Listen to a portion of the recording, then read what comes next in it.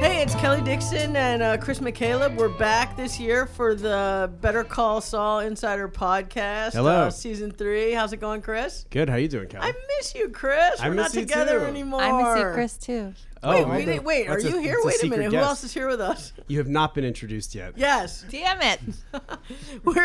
We're here with Vince Gilligan, Peter Gould, creators of the show Better Call Saul. Hello. We're also here with executive producer Melissa Bernstein. Ta-da. Hello. And we're here with our special guest, my friend Jonathan Banks. Hey, what happening? So we're at it again, season 3. Everybody's so happy to be here. Nobody. Yes. And we're so excited. Do you want to explain why we're so excited to see Chris McCaleb? I guess I've been abroad. Chris McCaleb is now editing. What are you working on, Chris? I'm currently editing on Narcos. Nice.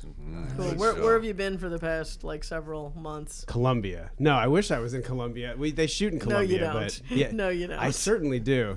Every chance I get, I say, "Are you saying we need editing to go to Colombia?" You didn't even have to ask. Let's go. I'm ready. I'll get on an airplane right now. What did you do to your hair, Chris? What happened to your hair? This is a wig. This is a wig. It's a little untidy, son. It's a lot. I haven't had a day off. This is my first day off in 3 weeks. Oh man, So- you're spending it with us. Yeah, I hear. Wow. Yeah, I hear. I'm not the. I hear there's a lot of that going around. It's No, but Chris, busy you've been time. on. You just started Narcos in October or something, right? Right. Yeah, So no, where have you been yeah. before that though? I did an Amazon show called Patriot, which I you recommend read to that? everybody. Oh yeah, Excellent. that looks- Fantastic show. It's really yeah, good. it looks really Yes, cool. created by Steve Conrad. And where else? And then before that, Fear the Walking Dead. Fear, which okay. I think I was doing that the last time we recorded. Right on. Very Right cool. on. I've been. You've been busy. Great I jobs. was doing a little bit of work for Melissa Bernstein on Shut Eye. Thank you, Kelly. You're Yeah, welcome. that's another good show. Great I show. did a pilot for I guess it was Amazon called The Interstings with Mike Newell. He I sounds really like a cool like guy. that. Mike Newell was awesome. He was Good director, He was great director. he was really really great. And so we're here. So what do you guys do over the summer? Oh yeah, that's right. You were in the writers' room for Better Call Saul. That's true. Is that what we're going to talk about today? We're gonna start We're talking getting into about it the because you know what? boring. Here's the thing. So this new episode, this is called Mabel, written by PG and VG here. PG right? and VG, I or like VG that. and Yeah, there we PG. go. I don't know. I I like that. haven't seen the thing, so I BG doesn't sound dirty at all. We should wear robot helmets and like spin records. And So who are those two but French here's guys? the- That's right. Daft Punk. Yeah, But here's the thing. So daft. we left last season where people figured out the title thing of the show that you guys did before even the penultimate episode. Fring's back, and I was getting tweets. Were you getting tweets, Chris? Where Oh, people yeah. are like, "Wait, somebody tells me I heard that it's Fring. Is this real? Do you know?" And I just was like, I wasn't saying anything. It was like so funny to me. The hive mind figured it out. Oh, yeah. very quickly. Biggest- If you like I said- throw a puzzle at the internet, it will I always figure it say, out. biggest writers' room in the world is the internet. But They get here's- together. But here's the thing, though. This is what it impresses me so much about our fans. If we had said there's a puzzle here, yeah, I can grasp how they figured it out so quickly. But no one even knew there was a puzzle there. They just figured it out anyway. It's like that still blows my mind. Yeah, That is before amazing. even the last two aired, it was like out, and it was like, but it was so funny that people were like, is this like a coincidence? I'm like, how could this But be it a is- Come on, coincidence? you guys are notorious for dropping things over the years, and so Yeah, they're looking the for 'em. 737 down over ABQ. Yeah, that one took a little while. I don't remember anyone thinking that one. But to seeing be that fair one. to them, no one. The show was the whole universe of the both shows was much younger then, and no one knew to look for hidden clues. But now, I mean, this still blows me away that people grasp this so quick with that. But like Jonathan said, I mean, I guess we're notorious for hiding stuff. They're like that. looking, I I'm guess. shaking my head. Yeah. So, when you guys left last year, and you left the note for Mike that said don't, obviously you knew Fring's back. And so how then did you start your writer's room up?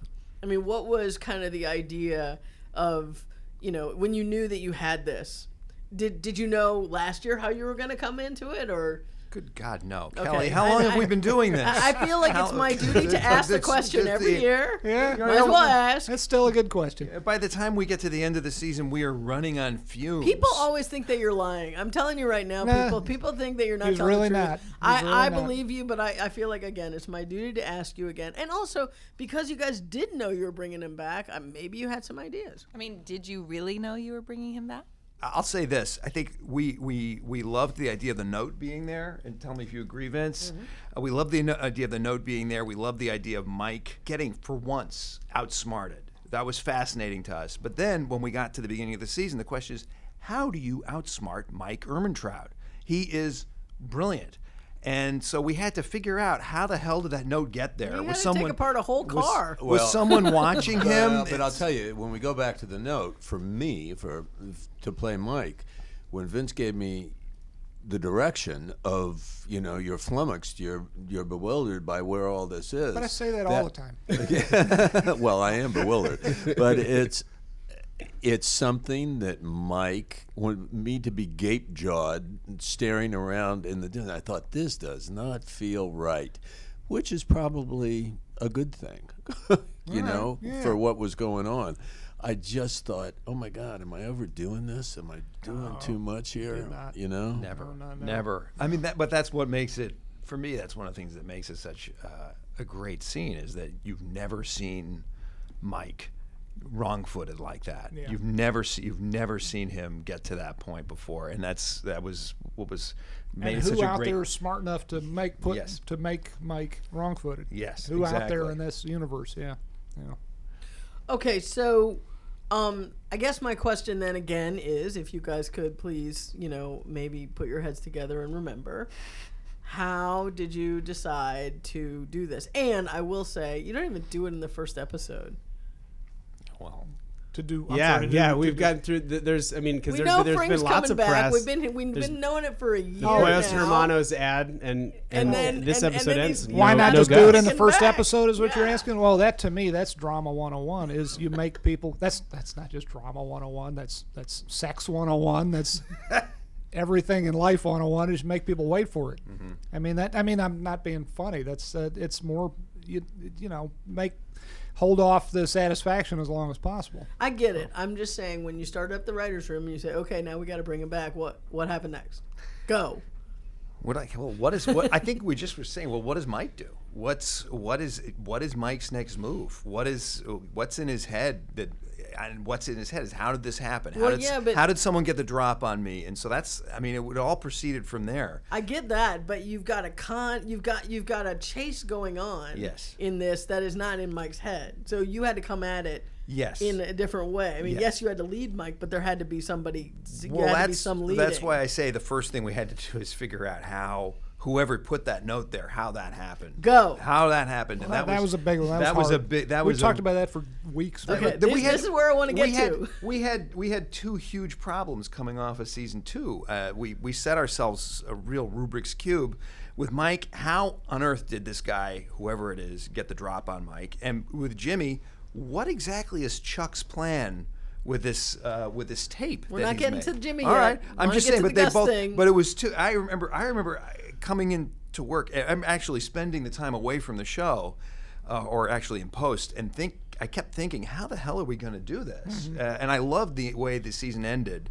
But in the back of my mind, I was tickled by both of these questions I just mentioned, and it took us quite a while to figure out, because also the the way mechanics of it. yeah, the way you shot it, Vince, it was so clear that there was nobody could have followed Mike. Yeah. There was no way for someone to be off. I mean, it would have been kind of a cheat to have someone off in the distance, with binoculars or a satellite tracker. And that's the other part, is that we tend to not like super technological solutions to things. Yeah. Part of one thing that's beautiful about doing a show that's a little bit of a period piece is that the characters don't have smartphones. There's not. Yeah. There's this is all happening before Analog. This is the analog way. This is The invention of the iPhone and all that, exactly yeah. exactly. Yeah. So it's that. So those were all huge problems for us. Well, and to be also, strictly yes.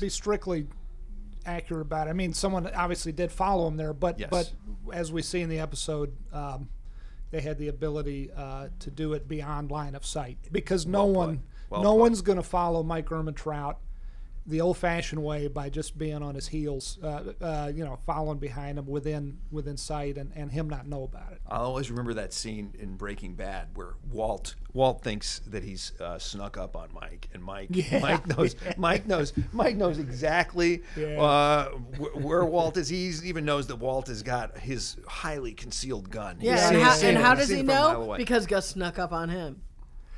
Oh, that's an interesting thought. Well, but I don't think. I think Mike, even in the days of Better Call Saul, is already so adept and so good at. Yeah. I mean, he's already Mike. He's already.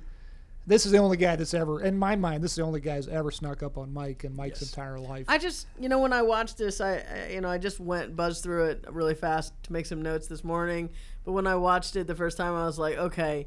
I mean, I sat here thinking, because I know, Vince, you directed this one and you directed number 2. You block shot, is that the term? Yes. Kind of cross-border. You cross-border and blocked it and shot both of them together, basically as one long shoot. So I'm sitting here going, did Vince work this out in his car on the drive to work? Because it's quite intricate what you have, the game that you have going on. So that's why I was curious.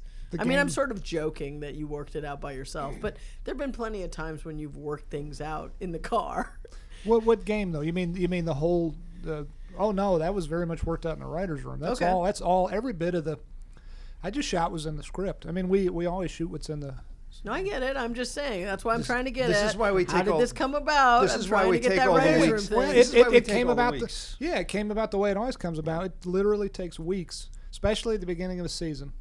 It takes weeks and weeks and weeks. Although this first episode of this season was not quite as hard to break, I recall, as the first episode of the second season a year before. That one, we were really kind of flailing about trying to figure out where the show was going at that point.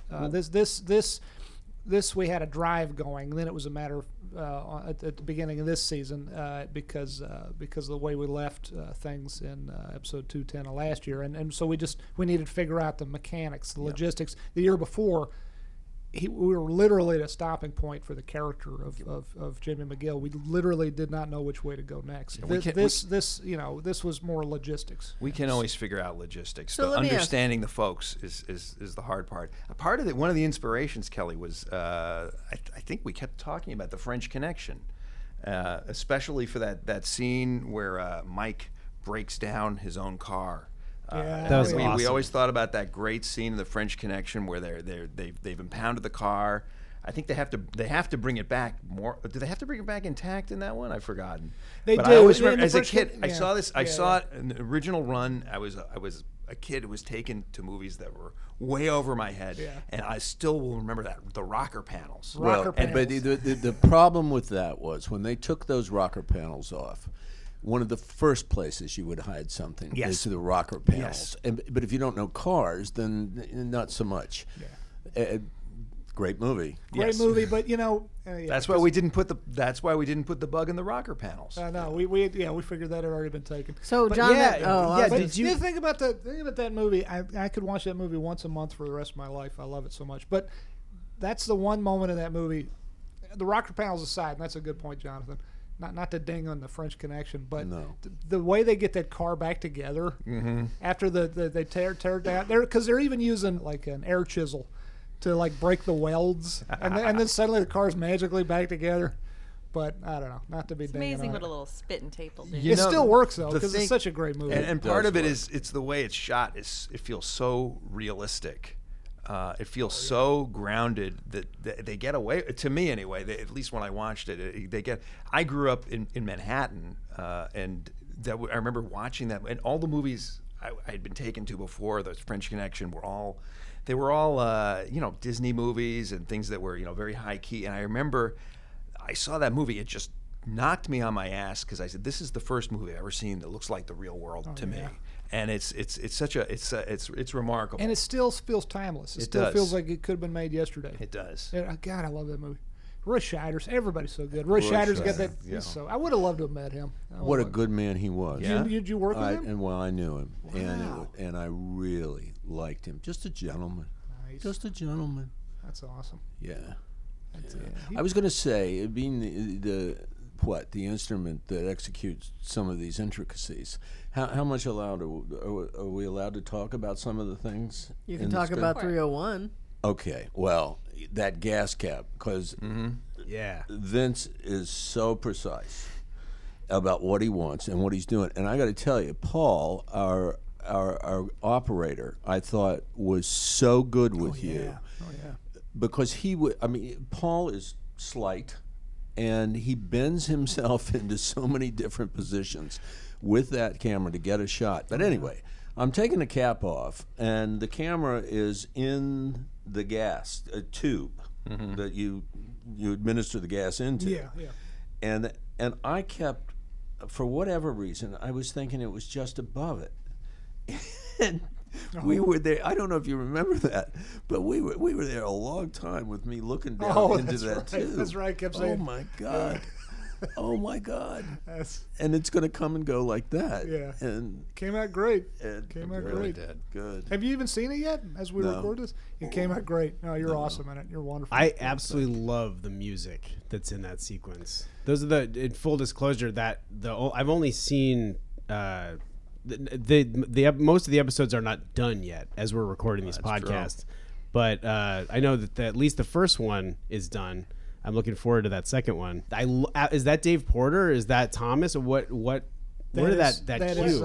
Which one around where Mike's taking it apart? When he's the taking car? apart the car, yeah, that was the note I wrote. It was awesome music and the time me, lapse what and music setup is it? shots. Taking apart the car is Thomas is a piece of music that Thomas found. The music, I agree completely, Chris. The music in this episode is wonderful, and it's equally wonderful. Dave's amazing score is equally wonderful, compared and contrasted to the great stuff, the great music, the great pre-existing pieces that Thomas found. In the particular one you're talking about there, in the taken apart in the junkyard scene, the taking apart of the car, something Thomas found. It's oh crap.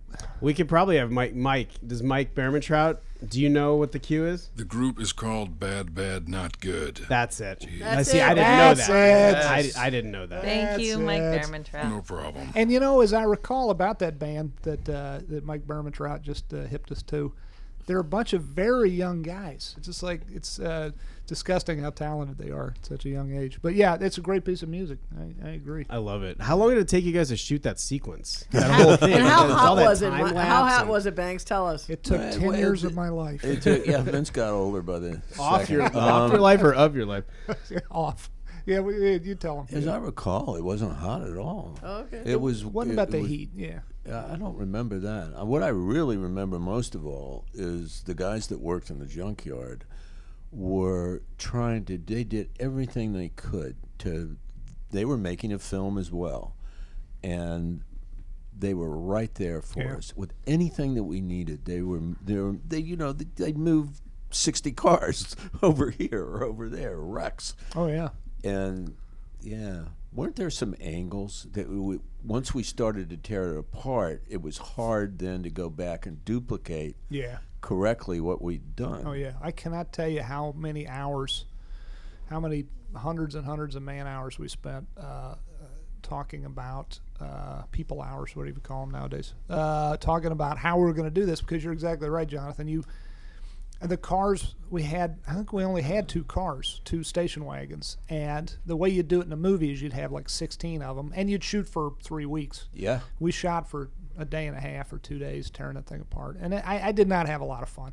I'll be honest with you. Here's as good a time as any to say I did not have a lot of fun directing these 2 episodes. Yeah, you were saying that. Why And not? it was meticulous? very, very hard.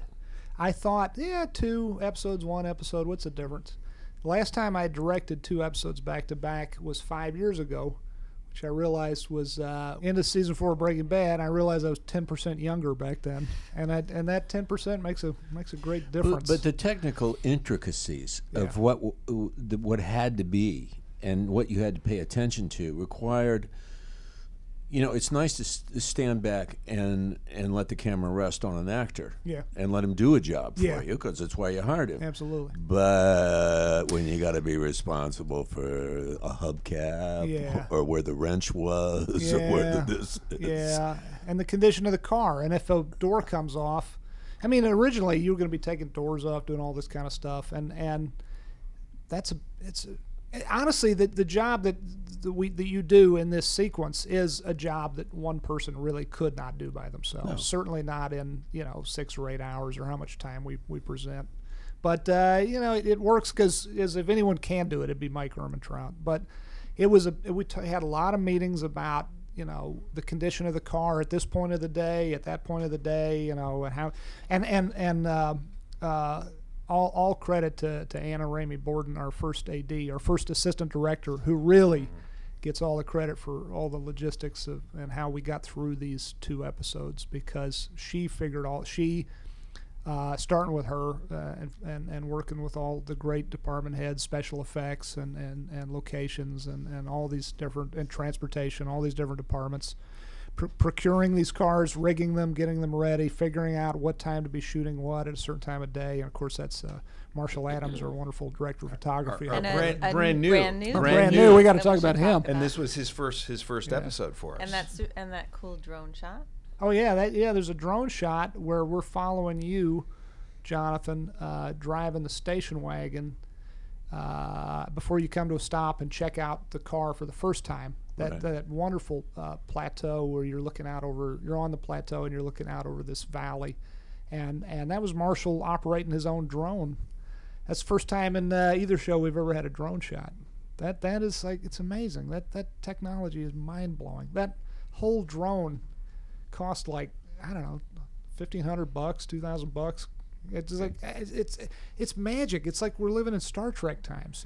You couldn't have that technology if you were the head of the Soviet Union or the president of the United States. No one on Earth for any number of billions of dollars couldn't have had that technology even 15, 20 years ago, probably fewer years than that. You're right. It's amazing.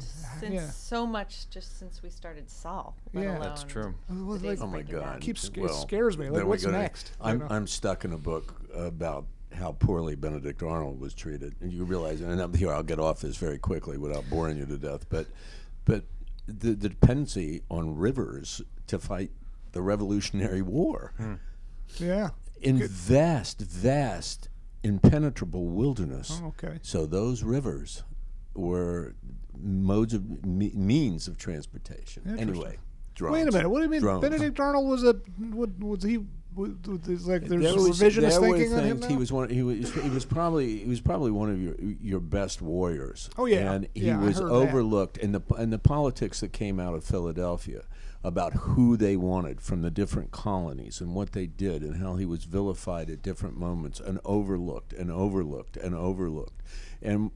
not by Washington. Washington was a big backer of Benedict Arnold, but he was treated incredibly poorly. Yeah. Wow. What's the book you're reading?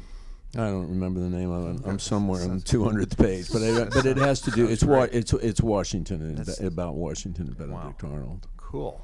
Yeah, but putting it in our perspective, if my show gets canceled, I'm not going to immediately go out and try to bring down America. No, but you're not. I dare. No. I agree, but I Man dare. up, Benedict Arnold. No, but I dare say all the loyalists.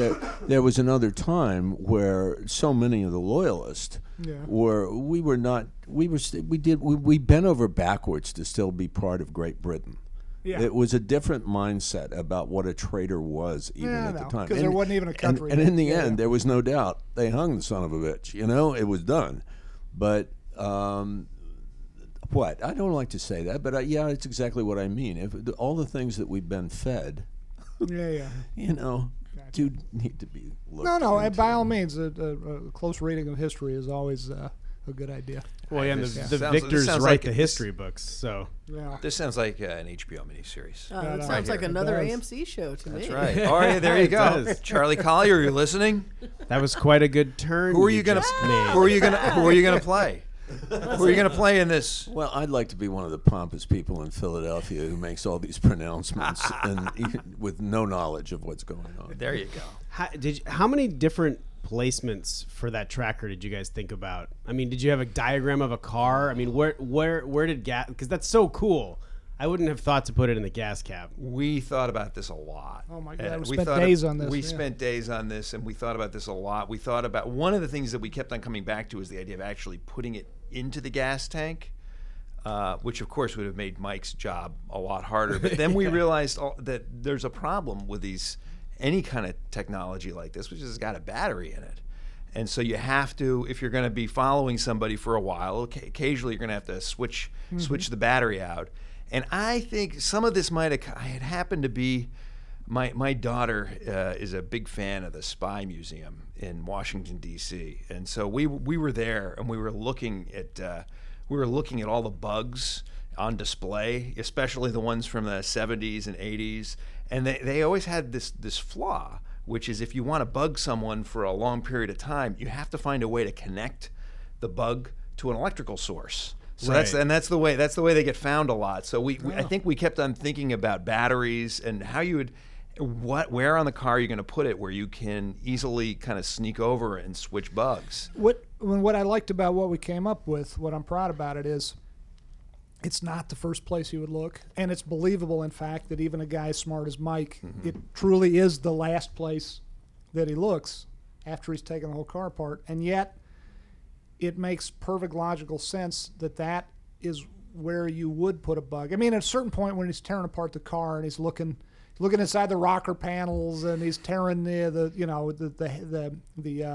headliner down off the roof or the inside of the ceiling, and you're never really going to put a bug in there because you're not going to have time to put a bug. Yeah, you're never, and it feels, that's why to me, I mean, you rightly played it, Jonathan, as determined and tough and icy as you always do when you're playing Mike. But to me, in context, this is Mike getting more and more, I don't know, frantic's the right word, but it's less and less believable that a bug would be in these places, and yet Mike is looking in all these places. But really, no one's going to go to all the trouble of putting a bug. How would you even have the facility to do that? You wouldn't have the time. You wouldn't have the time and ability to be able to hide a bug, way inside the engine compartment or whatever. And so, at the end of the day, I mean, even a guy as smart as Mike is not going to remember what his gas cap looked like. The gas cap's a gas cap. So But it's not a bug, right? It's a tracker. That's not the same. Well, I'm same using the thing? word bug. But It's just a any tracker. surveillance. Yeah, it's not a bug. You're right. It's a tracker. You can just use whatever word you want now.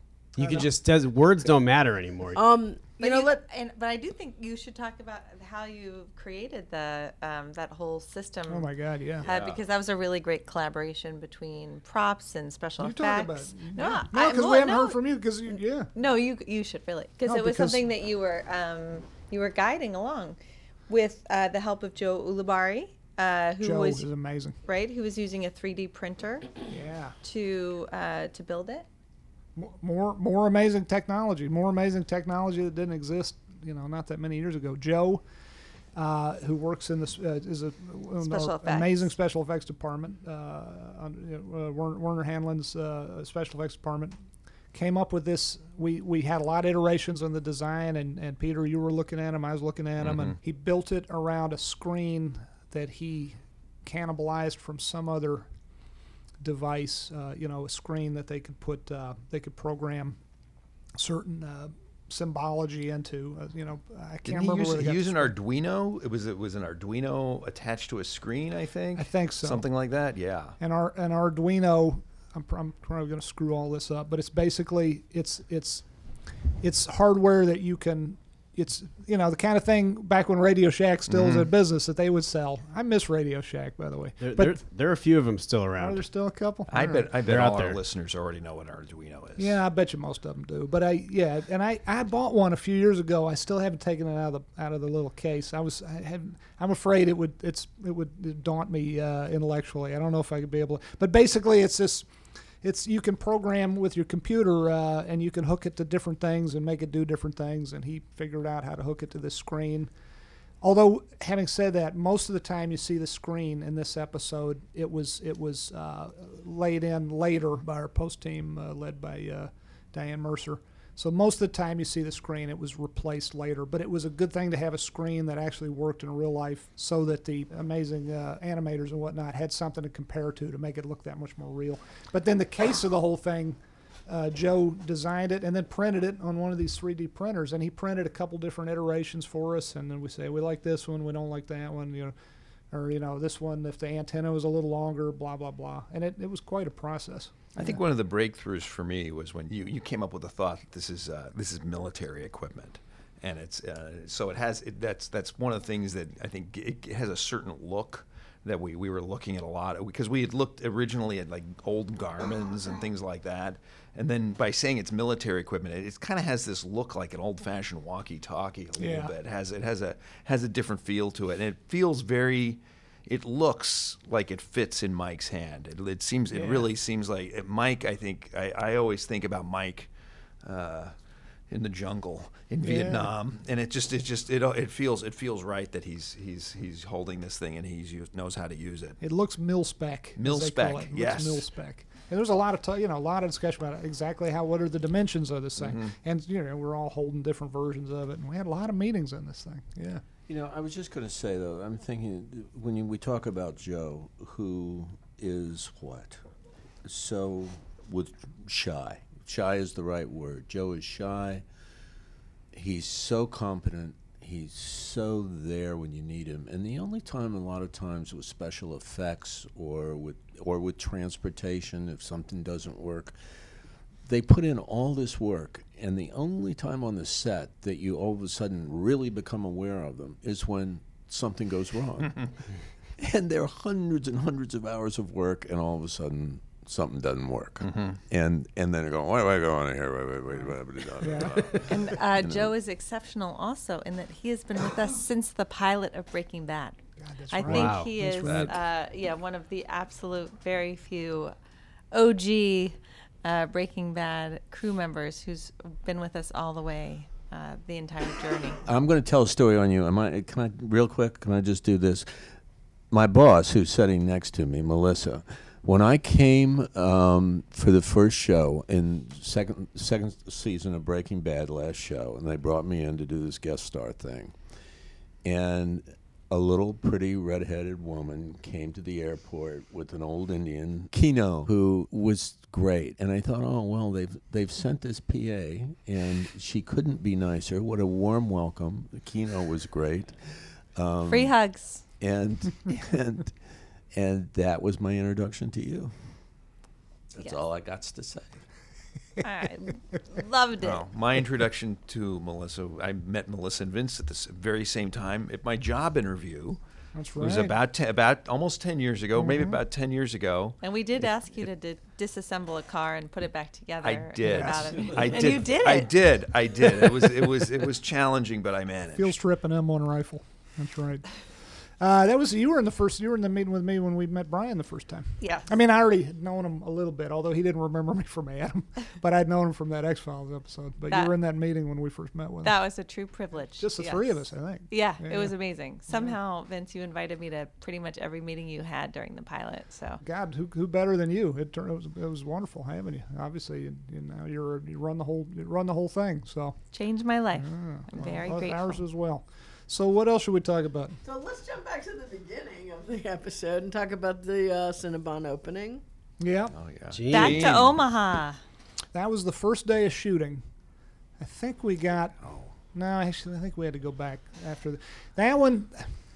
Yes, I Wait, think you from know, a but production before standpoint. you run ahead, there's a remarkable piece of filmmaking trickery in that scene. As it happens, there's a department store in that mall, God, yeah. which was not willing to open early for us Yeah. because of the way the things work. Of course, you want to start shooting first thing in the day before the mall's open, and so we were very lucky. And we have a brilliant locations department, and most of the stores were willing to open for us.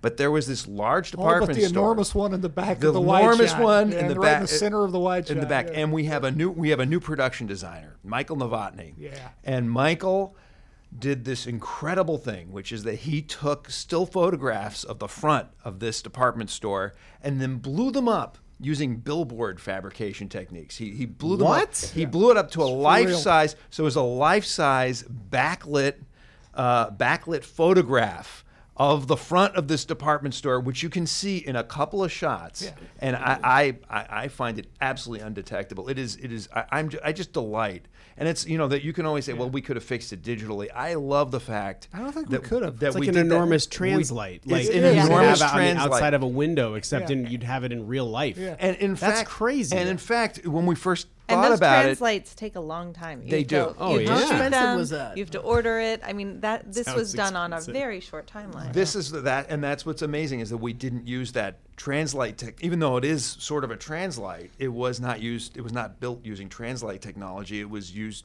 using billboard technology. Yeah, So it was. I don't remember exactly the. I remember hearing the Somewhere between, cost. I want to say somewhere 5,000, maybe it's 5 to 15, something like that. It's a lot of money, and yet not in the greater scheme of things. Yeah. And I'm so glad you brought that up. we have I to guess find it's a way cheaper to than we have not to fi- being able to shoot. I Yes. suppose. Well, the other That's what crazy. you would have done in the old days, you would have just the director, me in this case, would have been told you could show it if you want, and you got a choice as a director in the old days.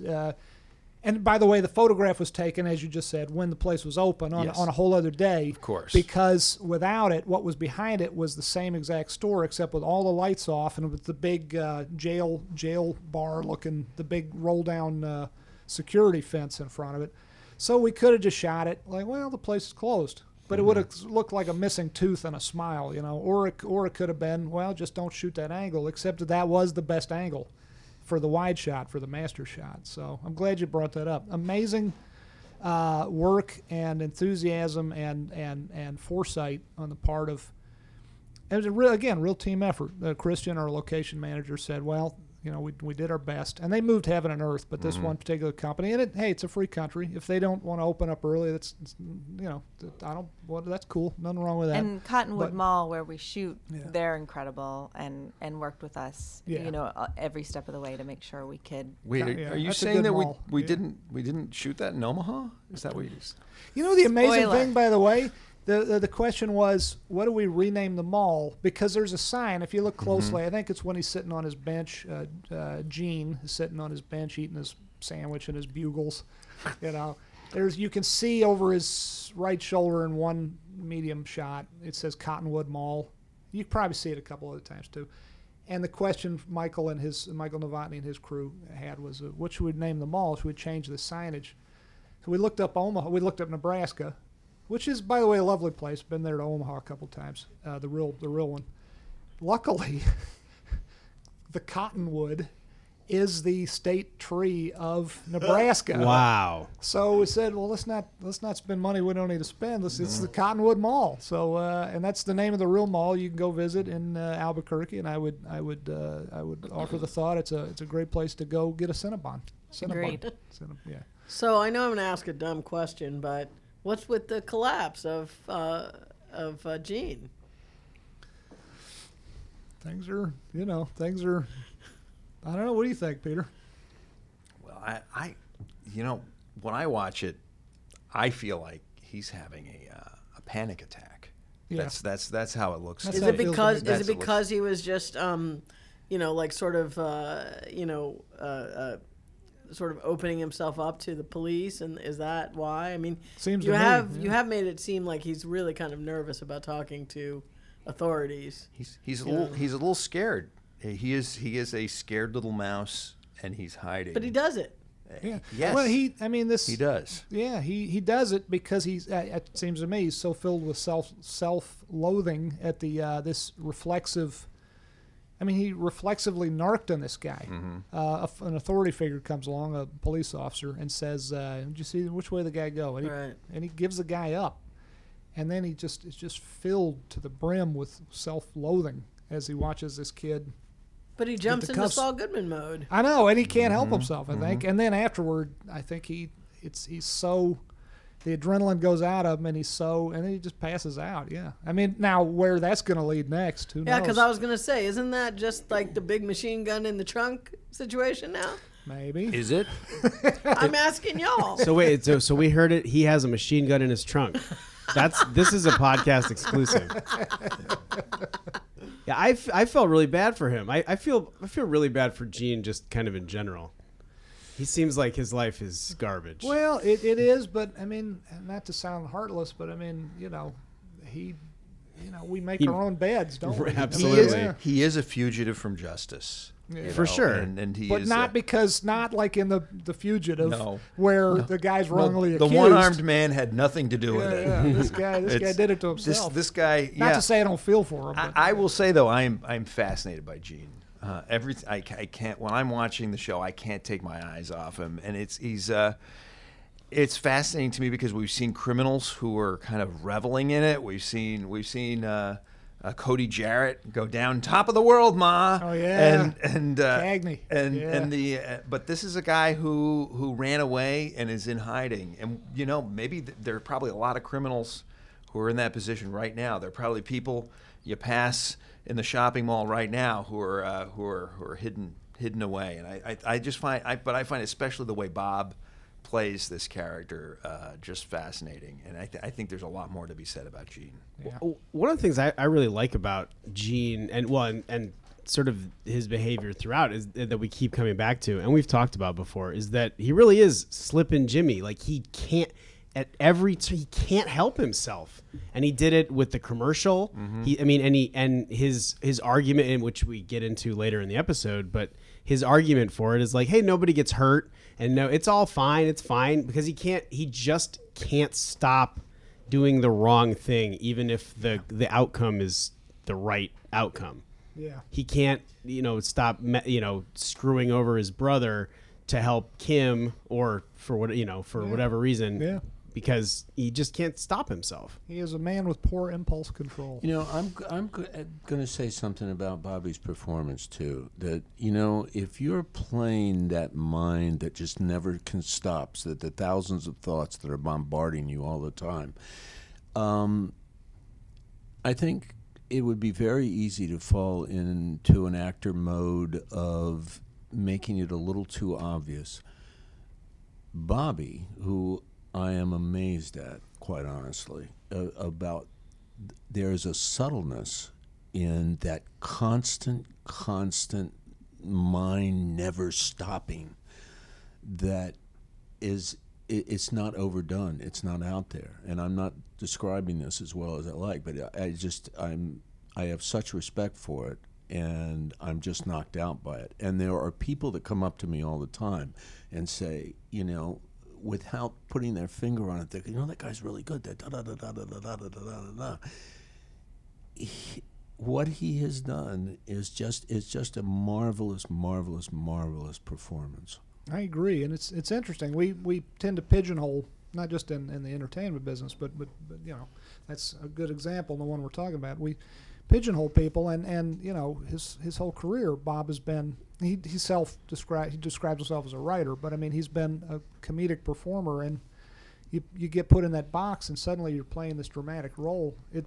I really think he has snuck up on people. He's surprised people with his dramatic abilities, the subtleness. I can't think of another actor that I know that has done quite what he's done with this character. Yeah. Again, I'm not finding the words to describe it as well as I would like, but it really is. If you look closely at that performance as an actor, it's something. Yeah, I agree. I couldn't agree more. We are blessed with the best cast on television. Absolutely. Yeah. Absolutely. Yeah. Okay, so before we wrap this up, we haven't talked about jack shit about this show. We talked a lot about this show. A lot of cool you always details. say that. What else? No, and I'm not saying that like I take responsibility for And can we wandering do all over our the place. Cinnabon shout outs to Lauren Franco, who helps us at Cinnabon, who's amazing, and our two Cinnabon employees, Raquel and Sam. They did, and Those are real employees. Those young ladies are real employees, and they did a wonderful job. They did an excellent job. They were naturals, and it certainly made sense to us to hire some folks who knew what they were doing behind the counter. But to boot, they were excellent young natural actresses. The Cinnabon folks have been real good to us. They really have. Yeah, that was that. I was impressed with them and all of the extras we had. We had excellent extras that day.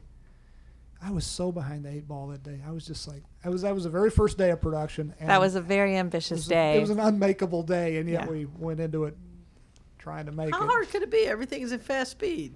I'm just kidding. Actually, and that shot was fun. If I hadn't been so stressed, And it speeds up with no color, right? That things go faster when you shoot without color. yes, Yeah, absolutely. Yeah, you don't have to You light don't- it the you have to same. put the whole col- you damn have to put show. the color in. Everybody's damn wearing show black that and way. white clothing. It's great. It doesn't matter. No. But that shot of that fast motion shot, we had 2 different angles on it, and everyone basically, without any script, performed their roles. The extras, Bob, the 2 young ladies behind the counter, they just basically ran a Cinnabon. Bob and the 2 young ladies ran a Cinnabon So like you. for about 20, 25 minutes of real Oh, time. really? Wow. And I was stuck so those there. were real people. Well, they were extras. They were Oh, paid to okay. be there, but you know, I would imagine they were not all trained actors. A lot of them were folks who, hey, it might be fun to be an extra, and everyone did a great job. They didn't look in the camera. They didn't act weird. They acted like normal human beings would when they went to a cinema. And I was just once this thing got going, we which is harder than it sounds. But once that thing got going, we said to everybody, look, here's what you're going to do. And also, I mean, this would not have worked without Anna and her second ADs, all the assistant director team who really directed that scene, because I was stuck behind the camera. I'd call out to people, and I would say, I'm going to call to you, but if you hear my voice, don't look at me. Whatever you do, don't look at me. But I'm going to just listen to what I say. You don't have to hurry. You don't have to, but just do this, do that. But don't look my way. But that was the limited directing I was doing, but mainly the ADs were sending people back and forth and doing a wonderful job of it. But you say to everyone, okay, we're going to be doing this shot for almost 30 minutes. Does anyone need to go to the bathroom? Does anyone need to? And then you just roll, and they just, they did a great job. I was going to say too, because Vince, between my senior ears and Vince's mellifluous, the light voice, I Slim spent half Pickens the time mellifluous. going, "What did you say? What did you say? I can't hear you, for Christ's sakes." I know. I have a hard time projecting. I do. It's true. I want that sample of what you just said. I want to have that on my phone. I was in such a bad mood directing this thing, though, the whole time. I don't know why, because everybody, it wasn't anybody's fault but mine. Everybody was great. The actors were great. The crew was great. But I was the whole time. I was like it when you blame yourself. That's a was good like- thing. I was like, God damn it, this isn't working. But one of the things, it was so much fun because Vince is kind and unflappable. Don't tell him I I'm said not that. unflappable. Just shut up for a second. okay. So it was when and when he finally loses it, there's almost fun. You almost kind of stand around and watch and go, "Oh, look at him, he's losing it."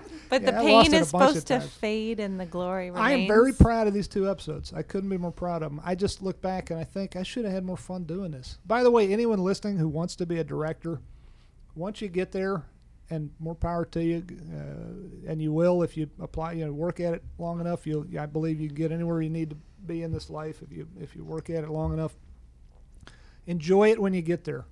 Which sounds like a silly thing to say, but it's like I don't enjoy this job when I'm doing it usually. And then I look back and I say, God damn, that came out good. I'm so proud of this. Why didn't I have more fun? So it sounds like a weird thing to say, but Well, when it's the 13th or 14th hour and it's 100 degrees outside, Yeah. it's it's reasonable. Also, you never know that it's going to come out well. I mean, it's interesting that's because true you would too. think No you matter would how think- many times you do it, you would yeah. think that we've done this a while and it would be, well, of course it's going to come out. But all the work that you've done before really doesn't help you with the next thing. Yeah. Each time you work, it's another roll of the dice, and maybe it can put us in a bad mood, but it keeps it exciting. That's for damn sure. Okay, so I wasn't going to wrap us in 5 minutes, but now that 5 minutes is gone, I'm sorry, Kelly. No. I just wanted to spend enough time Yeah. because there is a whole. I mean, when I was writing my notes, I felt like I was writing like some of those cards that are on the movie The Sting, one of my favorite movies. That's a great the one. setup, the bait, the lure, all of these things about this, everything that you've got going. Like you've got Mike tracking, or following this tracker, finding the tracker and everything. But you've also got Chuck, who's a fucking son of a bitch. He's a conniving motherfucker. Woo. Sorry, I'm going to say it. Because you know what? He is. He is a conniving son of a bitch. We don't really know what his plan is, but he has a fucking plan. Keep this in mind, though. Nail Jimmy. And I'm not disagreeing with you, and I know most of the viewers feel that way about Chuck. But keep this in mind. I mean, Jimmy really stuck it to him, but good. I realize that, but look at he's using Ernie to get back. I mean, it's he's like, bad behavior all around. So anyway, this is what I wanted. Like I said, I'm not trying to get you to wrap up in 5 minutes. I'm trying to look at my clock and say you need time to talk about. We need to speed round it. Well, no, but Yeah. I want you guys to Speed have some round. time because this was a thing. I mean, you had one side of your your plotting to figure out the Mike story, but a whole nother side to figure out how you were going to get Chuck to nail Jimmy over this. That was a tough So one. why don't you start there, and I'll prod you. I will say that one of my favorite moments so far this season is that scene between Chuck and Jimmy, and when they're taking down the when Mylar? they're taking down the Mylar, and you really. It's interesting because it's interesting what Kelly said is that these two brothers are at odds so much. They're striking at each other, but I really feel a connection between them. And without that, the whole thing is just spy versus spy. If they're just two guys who are after each other, then it's just one move. It's like watching two guys play a chess game, which is fascinating in its own way. But these are two brothers who do. Or at least in that moment, it really feels like there's some care. I believe there's love there. It might be kind of atrophied, but there is. I agree with you. Yeah. It's how, two brothers. Well, I have to ask. I'm going to ask a question. The Adventures of Mabel. Oh, I'm so glad you asked that. My mom, Gail Gilligan, retired now, but a wonderful reading teacher, school teacher. She would read that story to my brother Patrick and to me when we were little kids, and she loves that book. She doesn't know yet as we record this. I'm not going to tell her about it. Having the shout out in the episode, but when she watches it, I'm sure she'll like jump off her couch and say, "Oh my God," because she loves that book. She's been saying for years it ought to be a movie, and I think she's probably right. The book is. It's called The Adventures of Mabel by. I'm sorry, I'm drawing a blank. Mike Ehrmantraut. What is it? Who wrote Did you it? say Mike? Yeah, did you say Mike Ehrmantraut? Oh, Mike Ehrmantraut. Because Mike But what's Ehrmantraut funny is he here. answered too. That is, he said, I don't know. I felt like I should. Mike Ehrmantraut. I'm sorry. If that other guy is done, the name you're looking for is Harry Thurston Peck. Yes, thank you, Harry Thurston Peck. Really amazing having information right at your fingertips here at the table. Whatever. But he wrote it. It's all to the best of my knowledge. All the information in the scene is accurate. That it was written in. I think there was an edition in 1912, but he might have written it in the 1896 or something like that. I can't remember off the top of my head. But it's a great book.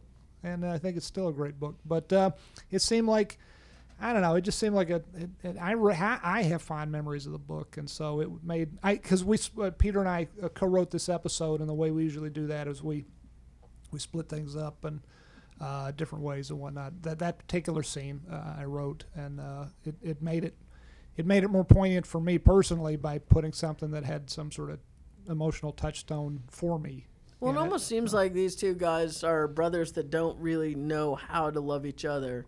They're both needing something from each other, but they don't really know how to be the thing that the other one needs.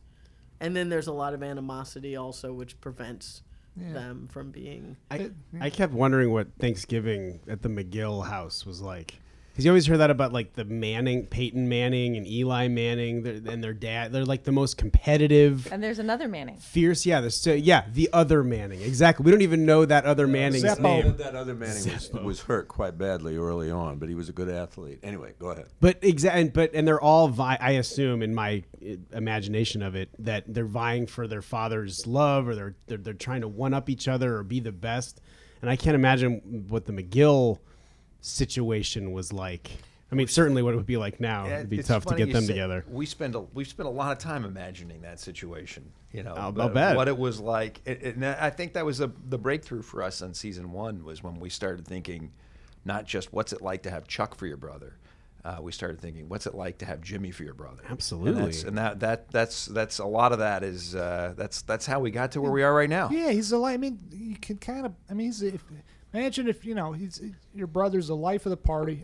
Everyone lights up. He lights up every room he walks in, and no matter how hard you work at it, no matter what a good guy or good boy you are or whatever, no matter how many law degrees you get. Well, I guess you only get one law degree. Whatever, you know what I'm saying. No matter how hard you work, everyone else looks past you when you walk in the room, and they look to this guy instead. And they're like, hey! But I don't see it that way. I don't find that either of these guys would be somebody I would want to go out and have dinner with. Neither of them? Or a beer.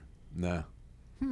No, because I think the other thing about that is that somebody who is the life of a party, who's a complete phony, you sometimes have a tendency to see through very quickly. But do you see Jimmy, and Saul Goodman is a phony, but Jimmy in the early days, do you see him as a complete phony? Well, he's a hustler, and therefore he's a liar. And Okay. and yeah, I right. got nothing with that. Okay, all right. I respect that. That's a very interesting take on it. Because then the question that to my mind when you say that is, and I'm not arguing with you because it's an interesting thought, but is a hustler always a hustler? I mean, a hustler can hustle, but when he's not hustling, when he's being sweet, for instance, when Jimmy's being sweet and kind and loving to Kim, and when the hustler's not hustling, You realize Jonathan's not in those scenes, so I'm not sure that he's watched or read them. Fuck you. No, I can only tell you this, that what I say to my daughters is that a guy lies to you, it doesn't make him the worst human being in the world, but don't you ever, ever, ever, ever, ever expect him to tell the truth. No, that's, Yeah, I say excellent- once a hustler, always, I say always a excellent hustler. advice. Yeah. Yeah. All right. You know Okay. what? Yeah, that sounds. Yeah, I I'll have buy two that. things that I want to ask. Two things that I want to continue talking about. The first one is I want you guys to really talk about the sort of genesis of the way you were going to have Chuck get Jimmy. You're bringing up a great point, which I don't think has been answered at the end of this episode, but it was something I was worried about, and I think we all were worried about, was what is Chuck going to do with that tape?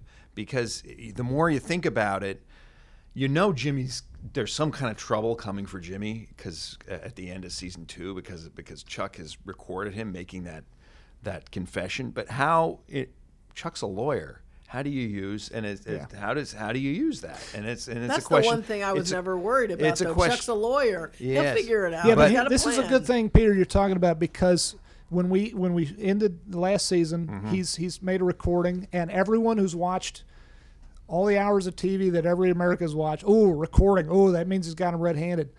In real life, a recording means next to nothing. So talk about that about how we went with that. Well, no, it's not something I want to talk too much about because Well, we're we gonna have talk the about it. whole piece hasn't unfolded yet. But Exactly. I will say, But we hint already when yes. when Hamlin says, "I don't really know what good this thing is." I don't know. Yes, I don't know. And Chuck does. And Chuck has thought of something that took Chuck. I'm sure it took Chuck about 10 seconds of thought, but we struggled for quite a while to figure out what it was that Chuck had in mind. And one of the great advantages Chuck has is not just that he's got a great legal mind, but he also does know his brother. He does know Jimmy, and so I think that's A little hint is it's not pure legal. It's not legalities. exactly. It's human a knowledge of specific human nature. Yes, so that's that. But I was very proud of where we landed on that. Yeah, me too. And it was hard fought. What we know about Chuck is that he, despite what happened to him last season, or because of what happened last season, he doesn't make mistakes like that. Very good point. He does things very intentionally. He's the world's greatest actor in that. I mean, Chuck. Michael McKean is one of the world's greatest actors in real life on the meta level, but on the in this moment, Chuck McGill is one of the world's great actors. He's as good a con man as his brother Slippin' Jimmy. Which I don't think we realized until the end of season 2. Yeah. It runs in the family. It's genetic.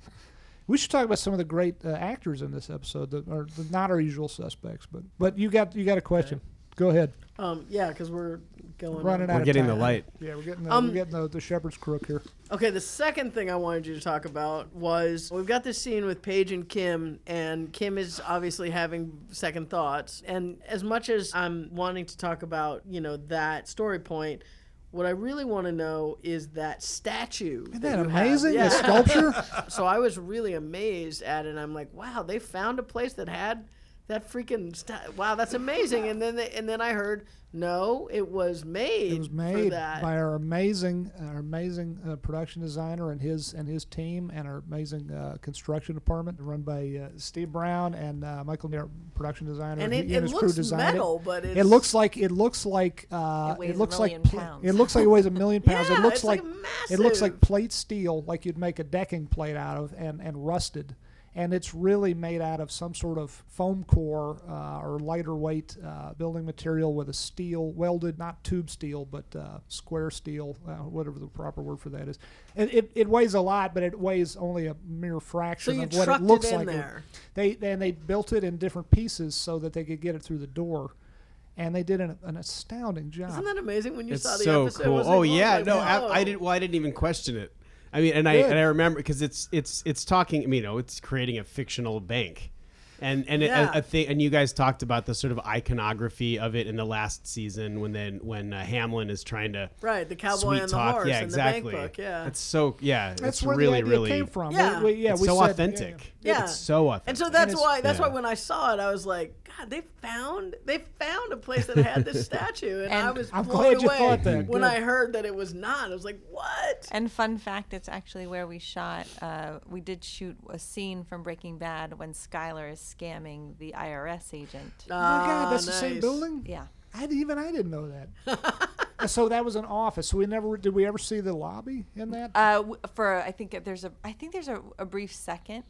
Oh, I think we see an exterior. Yeah. because that lobby is great. It's and then we thought, what if we put this giant cowboy and a cactus and a cowboy on horseback in this lobby? And the sculpture kept getting bigger. I think the first iteration it was going to be 8 feet tall, and it wound up being something It's like like 20 feet, isn't it? it's 14 or 16 feet tall, like up to massive. the top of the cowboy's head easily. Yeah. What is there anything in that lobby, or is it just bare? No, just bare. Wow. I mean, There's a it's- fountain. There's Oh, the there is? fountain was there, but then they also created some sculptural, what looked like rusted steel work that they backed the fountain with. Are you gonna take that statue and put it in your backyard?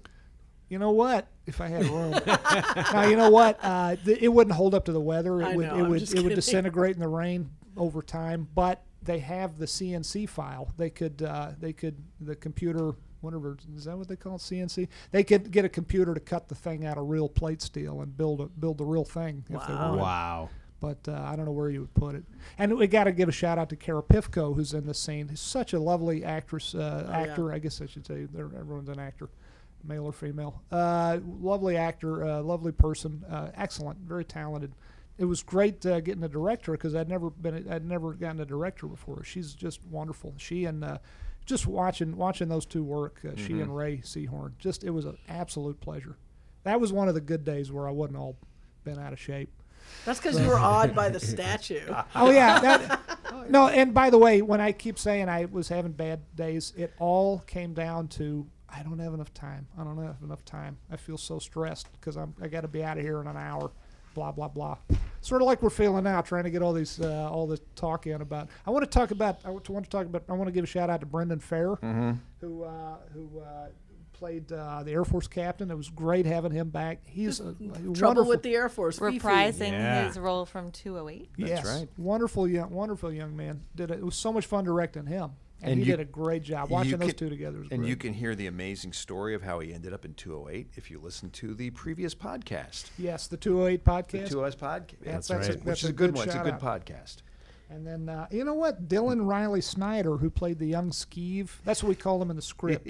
You wouldn't know that from watching the episode. The young shoplifter. The Jesse sort of character, the Jesse inspiration. Let me tell you a fun story about the mall that day on the very first day of shooting.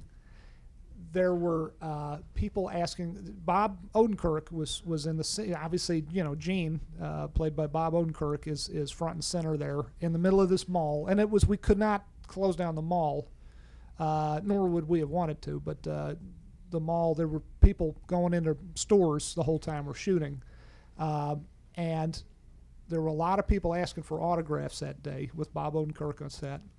But no offense to Bob, they were only asking for autographs from Dylan Riley Snyder, from Dylan, the young man who played the thief, the shoplifter, because he is a star, and I'm sorry, I'm drawing a blank here. He's a star of a Disney show, or was a young star of a Disney show. I got to say, he's an excellent actor, and he didn't have a line of dialogue, but you saw every thought flicker across his face and in his eyes. He was a pleasure to work with. He did the two cops, the mall cop and the Omaha cop, were great too. All three of them were a pleasure to work with. Two other things I want to note about that scene. One is Jennifer Bryan, the coat that she put Dylan in is just this wonderful. It reminds me of Midnight Cowboy. It's something you'd see. It tells helps Dylan tell a whole story about the character. And the other thing to watch closely is there's that photo booth he hides out in, and there are pictures of all our crew, or a lot of them anyway, on the sample photos on the outside of that booth. And so I don't know if we can. I don't know if in the final version you can take a little glimpse of Michael Novotny or Paul. The guy you see best is Mike. Michael is so smart. He listened very closely when I was describing my camera angles. And there's the most prominent photo. Of course. Is when the kids peeking kind of Kilroy style around the side of the booth, and there's the handsome white-haired gentleman with glasses. Michael Novotny is front and center on the. That's placed himself very well. That's the kind of information you can only get on the Better Call Saul Insiders podcast. Right. There's one other actor that I just want to mention, who's in it, that I love. It's one of my favorite comedians, which is Joe DeRosa. You have back as the veterinarian. It was so much fun. I had only met him once before at the premiere party of last season. I went and introduced him to you. I know, because of you. He Thank said, you. "Can I meet Vince Gilligan?" I'm like, "Yeah, come on." And it was so much fun directing him. It was that was so much that was a fun night because of him and because of you, Jonathan. You two guys working together. That was fun having you. That was a long night. We broke at like 5 a.m. or something. I don't know, but that was. I mean, I can tell you, working with Joe is just the best. The best. He's wonderful. The best. He's right there, and you know. What he questions, he wants to know, and you do it, and he comes prepared. Oh my God! Yeah, great guy, funny, excellent actor, and that location, that was an old railroad roundhouse. That is the old Locomotive Works in Albuquerque. You've seen it in a lot of movies. You've seen it in different episodes of Breaking Bad and Better Call Saul. Definitely Breaking Bad, but we never seen that part of the facility before because it was an old roundhouse that held. A lot of different locomotives when they were building them and repairing them and whatnot. It was so great putting that on film or video, whatever we call it now. I had such a good time picking the shots for that place because there was no bad angle out there. I could shoot a whole movie. No, in that there's no location. bad angles. Didn't you do something? Didn't you grease the tracks or something? There was a wet down for the tracks. It was. Something? I think it was Michael Novotny's idea. The tracks in the widest of all shots, where you see the full scope of the former roundhouse. All that's left. It used to be a structure over it. All that's left is the rails in a big sundial kind of looking in a big circle. And I think it was Michael or Marshall Adams, I can't remember who had the idea to grease the tracks with silicone spray so that they would catch the light. The light would kick off them and shine, and really just a beautiful location. I could have been there for a month. It's a roundhouse, right? It's an old roundhouse, yeah. And of course, Albuquerque was, for a long time, that was the place where that's where the East and West met. And that's where all the train maintenance was. A huge railhead. Santa Fe Railroad. I have to say, one of the things I love I'm so excited to be back to the podcast because one of the things I love talking about this is that we get to talk about how much creativity goes into every frame of the show. And there are a lot of folks who don't get the credit necessarily, or don't get to hear their names said, but it's everything from greasing the tracks to putting the photos on the photo booth, literally, and it's absolutely it's really special. That's the thing that's most special for me about one of the things that's most special for me about working on the show is just to be surrounded by people who are all trying to think of how to tell the story the best way. And that goes for cast and crew and everybody else. It's really exciting. Yeah, and I just read an article about some asshole had written about being on a Hollywood set, and he said, it was very common that the writer walks over and talks to the actor afterwards, and my first reaction to that was, I thought, not if you have a director that doesn't want anybody talking to the actor. Mm-hmm. And the other thing was, but he made this nasty comment about, the privileged unions and how everybody stands around. And I'm just thinking about the rail yard there, where all of a sudden the Roadrunner will pull in, mm-hmm. and we wait for the Roadrunner to move out so That's that the we Albuquerque can train. Yeah, Okay. that we can continue shooting because we're working in a rail yard. Yeah. And I think about the hours that a crew puts in, and here's this guy writing this article with really towering lack of knowledge, and because nobody works harder than film crews. No, that's true. That's true. And you know what? They all work hard, but nobody works harder than a TV crew.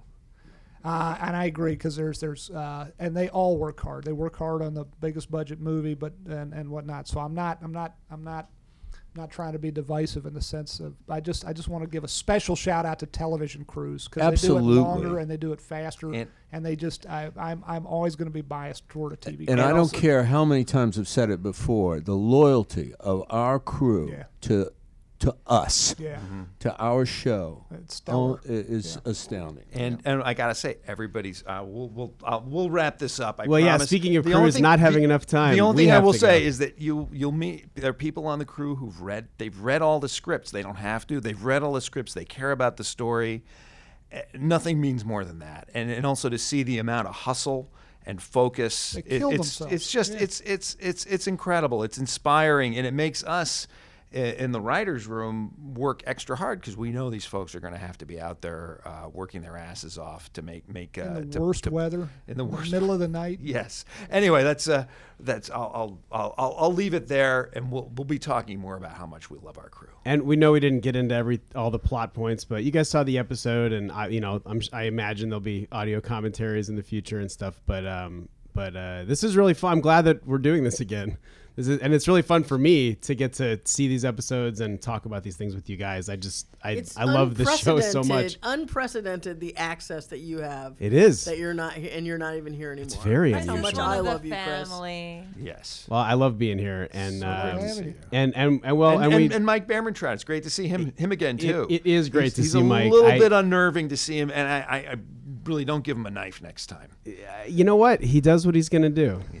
He's a wild card and a wild bear and a stuffed bear. But thank you guys very much for listening, and thank you guys all for coming. Jonathan Banks. Jonathan Banks. Yay, Jonathan. We should have Jonathan do the thing at the end. Absolutely. And also you, Melissa Bernstein, thank you very much for being here. Yay. Saturday morning. Melissa. And Vince and Peter, thank you guys. And Kelly. Thank you. We want to thank Mike Bermantrout. My pleasure. And also like to thank Chris Sullivan for no reason in particular.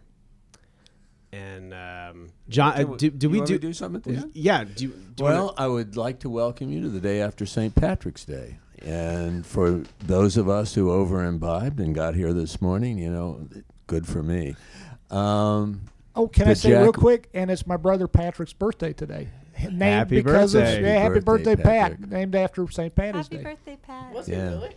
Yeah. Now, wasn't St. Patrick a Roman that was taken slave? He escaped when he was 14 or something like that from Ireland, went back to Italy, became a priest, and then brought Catholicism to Ireland. I think I'm right about that. He drove the snakes in Ireland. Right? Well, they say that. Anyway, the jacaranda's in bloom, the crepe myrtle's in bloom in L.A., the traffic's miserable. If you can make your way to the beach, there's nothing like watching a pelican just above the way, drifting on the wind. Okay, That was Jonathan. wonderful. So what I want you to also say, Jonathan, sit back down. We want you to say, as if you were Bob, or as if you were Saul. Jesus. We want you to say, "Better call Saul."